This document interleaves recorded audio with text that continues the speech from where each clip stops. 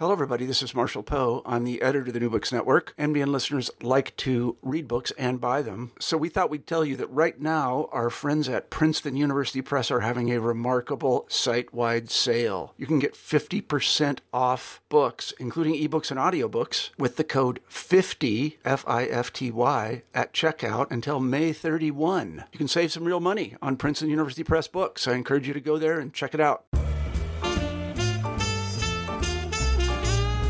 I was 18 years old, a privileged math prodigy with 2 graduate degrees. Having leapfrogged my adolescence, I imagined life ahead as an undulating Fibonacci sequence in ever-expanding perfect proportion. My stride and new black Oxfords matched the subliminal subterranean rhythm. I wore a business suit tailored by a Parisian man on Greenwich Street, a white dress shirt, and a green and blue silk tie of interlocking ellipses. Lena, one of my mentors and lovers at Harvard, had given me the tie. Martha, who didn't know about Lena, had given me the silver cufflinks shaped like infinity symbols. This is G.P. Gottlieb, host of New Books and Literature, a podcast channel on the New Books Network. And today I'm talking to K.C. Maher, author of The Best of Crimes. In this unusual story about the fine line between right and wrong, Maher has created a unique voice. Walter is a gifted protagonist who only wants to do the right thing, but is torn between doing the best thing or doing the right thing for a child. Hi, Kathleen. Thanks for joining me today. Hi, Galit. I'm honored that you invited me into your podcast. So first, what led you to write this really interesting story?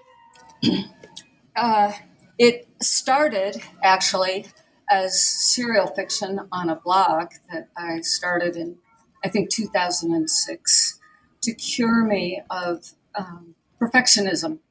And for a while, it worked. My plots were stronger. The characters were not as well developed. And this started as a story about the Wall Street crash. And Walter, that was the story.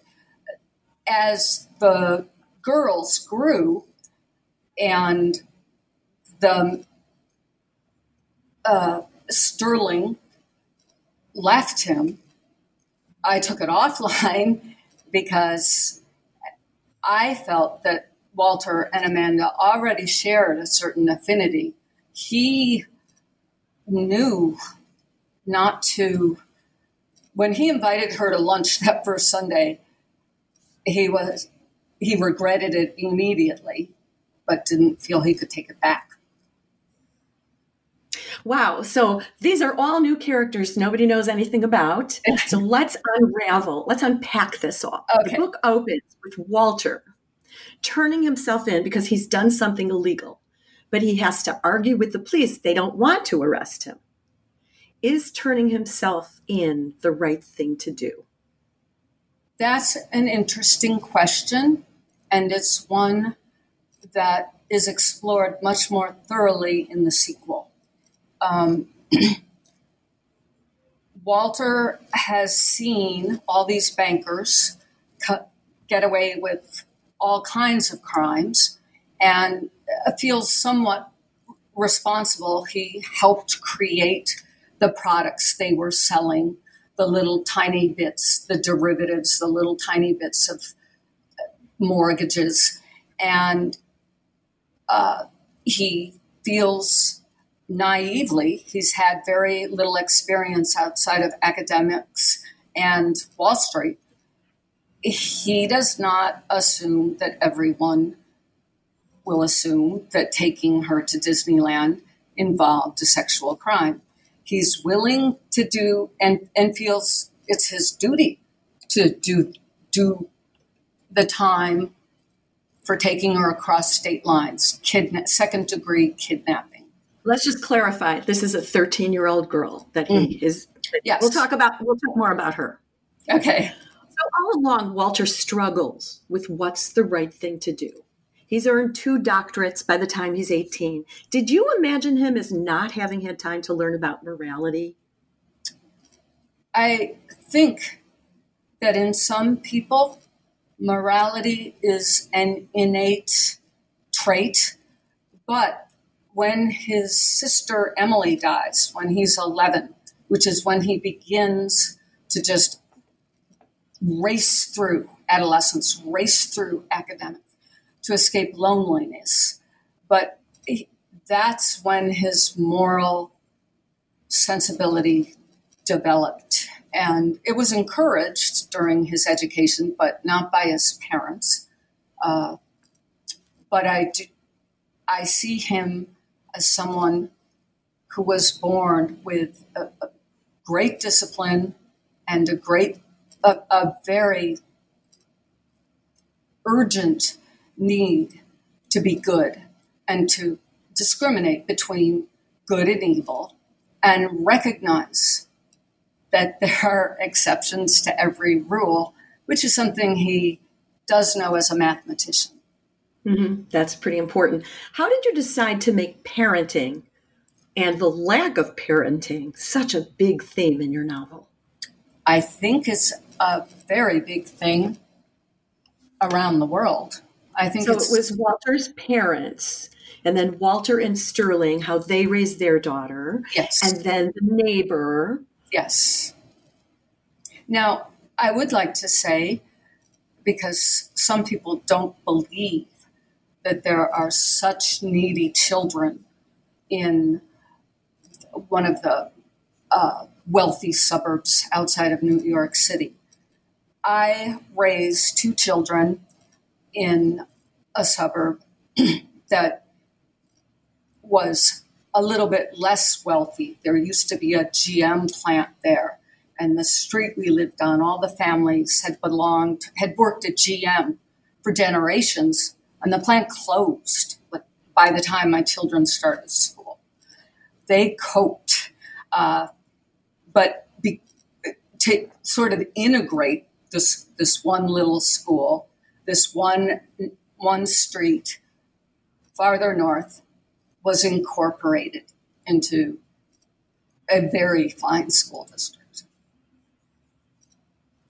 So, did you intend for Walter's marriage at age 19 to a woman at least a decade older than him to already be morally questionable? No. Actually, in hindsight, because I know Walter's whole life, I just didn't put it in the book. In hindsight, I would say, yes. However, I don't write about characters I don't admire on some level. Sterling is certainly more flawed than some of the other characters. Sterling is Walter's wife and mother to his daughter. And she's really not such a bad mother. She has insights into the girls. She has insights into Walter. She's very proper. She's grew up in Maine, so she has a certain restraint. She withholds herself. And she does, having worked on Wall Street, want the same things that the people around her have. That may not be admirable in and of itself. I don't consider it evil. It's not a big thing with me, but I can understand how someone who works very hard and sees a lot of people whom she's helping succeed wants some of that for herself. And she does. And Walter presents her with an opportunity. And at 18, he very much wants to marry Sterling, who knows more about the world than he does. Mm-hmm. But she's a really difficult woman. It's not the grasping and wanting everything and the bigger house and the decoration, etc. That's not the problem. It's when she picks up and leaves him and says, the marriage isn't over. I just need I need a break. And she goes off with this man, moves away, yes. Takes his child, takes Walter's daughter, their daughter. That's difficult. Well, again, it's not admirable. but she is human. And, one of the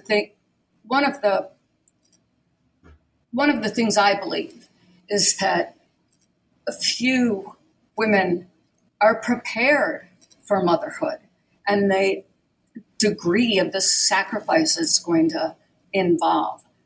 But what I ended up cutting out of the book to keep the pace going was that Sterling she's the one who's present. She's the one who's home. She does know the girls. She cares. Her daughter's Olivia, and she cares about the neglected girl across the street, Amanda, the same as Walter does, up until those girls are on the brink of adolescence. And I think no one's a perfect mother. And often mothers and daughters between 13, 14, or 15 don't get along. And that actually is an indication the mother has done her job, that the girl feels strong enough to have very different opinions. They might not be wise. The mother may need to say, sorry, you can't do that. And the mother needs to be there. Someone that loves this person needs to be there at least for a few hours every day. Wait, so you're not talking about the neighbor, Amanda's mother? No. Because her behavior is morally reprehensible. Yes, she is the closest thing. She's a villain. She is. But she, too, had no idea what motherhood required. And she is selfish, and she is jealous of Amanda.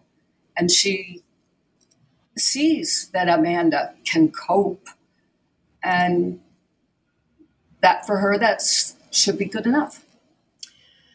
Yeah. No, she is pretty close to a villain.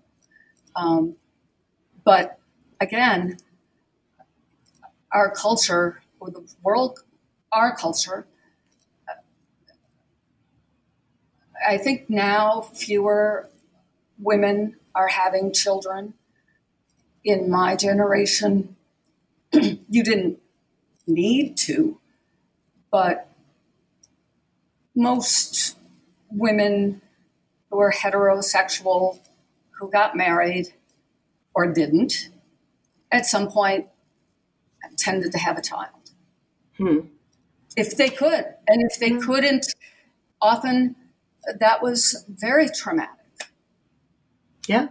Let's discuss how Walter doesn't talk as much about the loss of his parents as he does about the loss after 9/11 of Jimmy Quinn, his best friend of 1 year. I know. His parents weren't really around very much. It was his sister who took care of him. And with Jimmy Quinn, that's when, after growing up as fast as he could and focusing entirely on academic, and in the opening, when he's walking to work, it's just mentioned that he had women lovers at Harvard who were his mentors. He had one advisor who was a man, but he too, not two, because it doesn't happen in this book to the girl, but he must have been six. The exact way that occurred and how that happened would be a different story. But oh my goodness, I didn't even think of that, but you're right. Yes. His advisor sort of groomed him. Yes. Wow. Interesting. Yes, they're parallel. There's a reason why they get each other. So that brings me to a question I've had for you. Why are some unconventional relationships so much creepier than others? So maybe here would be a good time. What is your take on reviewers who have connected Best of Crimes, your book, to Lolita by Nabokov? Okay. I thought very hard not to have it be compared to Lolita, which I had read many decades ago and thought was brilliant. But the press pretty much overruled me, and it was presented on NetGalley as #Lolita. And even my family, when they read it, said, no, you can't escape Lolita. However, I happen to know my sisters, for example, they know what Lolita signifies, but they didn't read Lolita. My mother did, and my mother said, you can't blame anyone for assuming that. It happened so much and was so painful for me when the book debuted in England, that over the summer I did reread Lolita. And it's not just #male predator. Yes, the man is very sick. He goes to sanatoriums. There's a lot of icky and immoral activity. The girl, it does not protest. She goes along with it. That doesn't mean that the man isn't culpable. She's a child.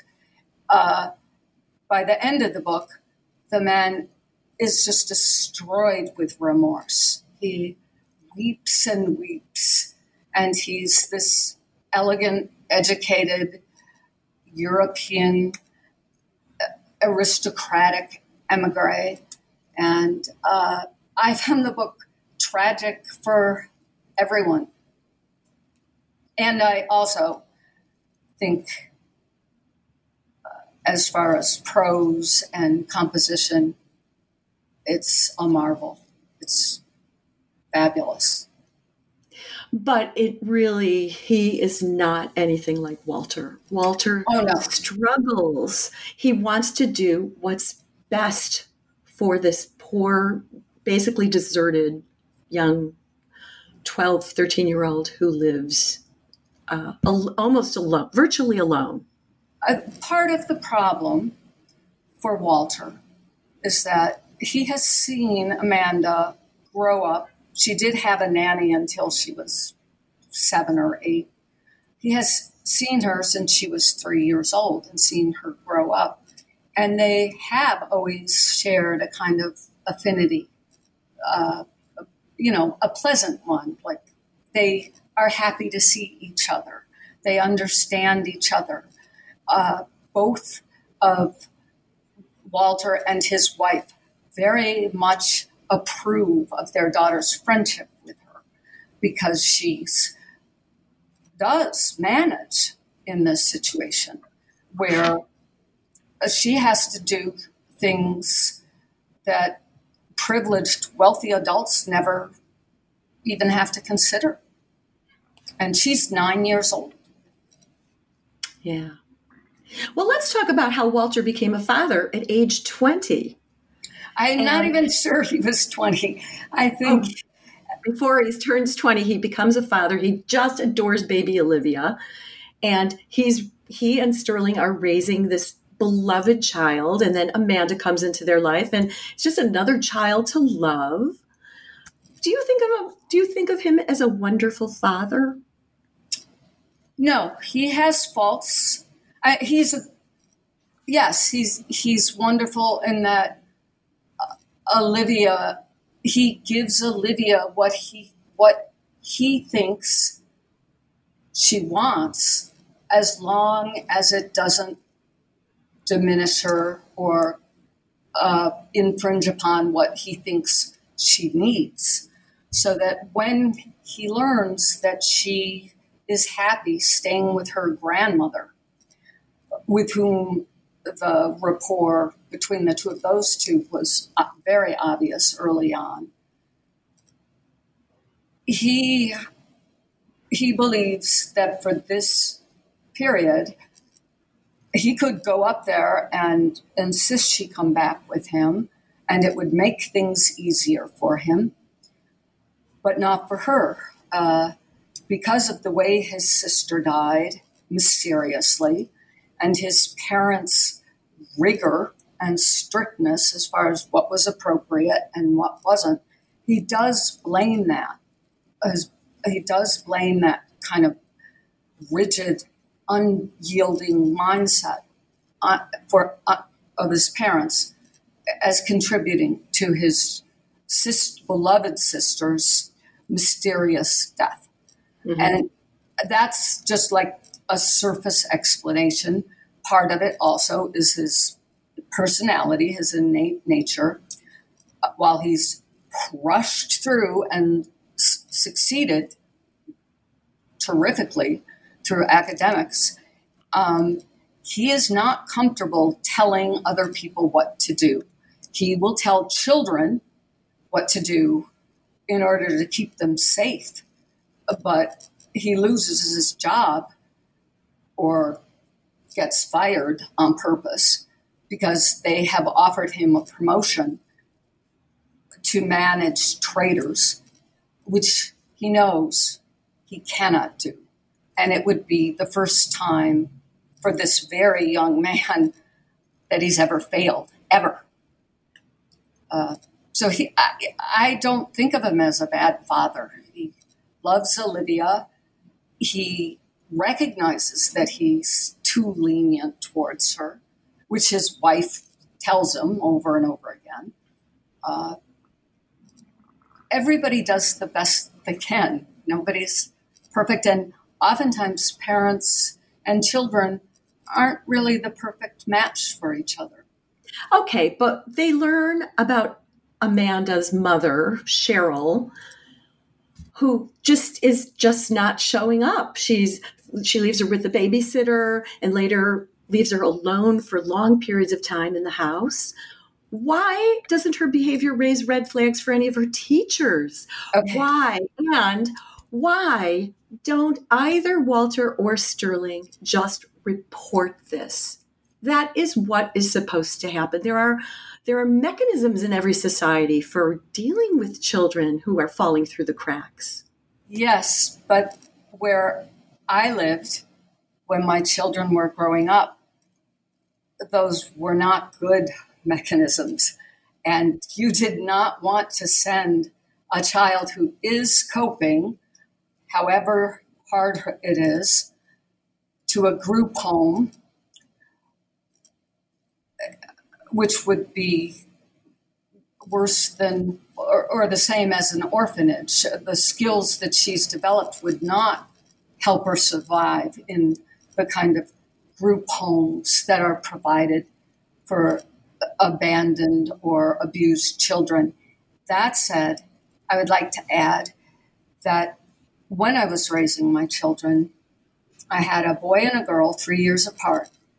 In both of their classes at this excellent suburban school outside New York, there were 2 or 3 children who were raising themselves. Mm. In those cases, I need to say, there was no other option. The mother was working 14 hours a day. There was no father. At the end of my book, in the acknowledgments, I honor and praise everyone who grows up without a father, which at this point I think is a significant number of children. Yeah, it's heartbreaking. Really when I was in that town, I would feel as if I was overstepping my bounds. I did give the children rides. The teachers did match them up with projects, knowing, and we were like among the low end of the people in there as far as income in that area. But they knew I would buy markers for both children or for 3 children, or that I was the one. And I think people who say this could never happen, there are a lot of people who just don't see what they don't want to see. Yeah. That's life. Kathleen, why did you decide to write the book entirely from Walter's point of view? Okay. I think that's because it did start as serial fiction. It was much shorter, but perhaps even more intense when it was condensed. And it was originally in the third person, but my third person voice is just as intimate. It's just as close. You're just as deep in the head, the character's head. And this will sound silly, but it's the kind of thing I pay attention to because all my life I've been trying to get my work published. My impression was that before Celeste Ng's novel, where she does multiple third person and she's close inside their head and they're teenagers and adults and people in the past, and she zips in and out of their point of view very deftly. Before that, agents were saying, I would like this much better in the first person. Putting it in the first person was not a matter of search and replace. I wrote and rewrote this novel 9 or 10 times between 2007 and 2017, 18. Ah, wow. So what are you working on now? The sequel. So yeah, you said the sequel. Tell us about it. Well, the sequel is Amanda's story as an adult. There is like, just as there's a flash forward, I'm trying very hard to make them not match up perfectly, but the same sort of structure. Just as there's a flash forward at the beginning of The Best of Crimes, the working title for this one is Not the Worst of Crimes. Oh, great one. Amanda is an adult. She introduces herself, and then it's like flash backward to the summer she's going to take care of the twins, and Olivia is leaving, and they have a conversation, and Olivia says, I'm not coming back. I'm staying with my granny. Goodbye, Amanda. And then she goes and takes care of the twins, which is the best summer she's ever had because the maid makes the meals. The maid puts towels in her room. She's got a huge TV, an entertainment system, a swimming pool. And that occurs also in this novel, but that's just like a flashback. And then it starts again when the first chapter starts. She's an adult. She's an adult looking backwards at 4 different marriages. I look forward to it because I really did love some of the characters. I didn't like them all, but you didn't want us to like them all. I hope we don't have to wait 10 years for the next one to come out. Me too. Thank you so much for joining me today, Kathleen. Thank you, Galit. It's really been a pleasure. Thank you so much. And thank you for joining me. Again, this is G.P. Gottlieb, author of the Whipped and Sipped Mystery Series and host of New Books in Literature, a podcast channel on the New Books Network. Today I've been talking with Casey Meyer, author of The Best of Crimes. If you enjoyed today's podcast and would like to discuss it further with me and other New Books Network listeners, please join us on Shuffle. Shuffle is an ad-free, invite-only network focused on the creativity community. As New Book Network listeners, you can get special access to conversations with a dynamic community of writers and literary enthusiasts. Sign up by going to www.shuffle.do/NBN/join.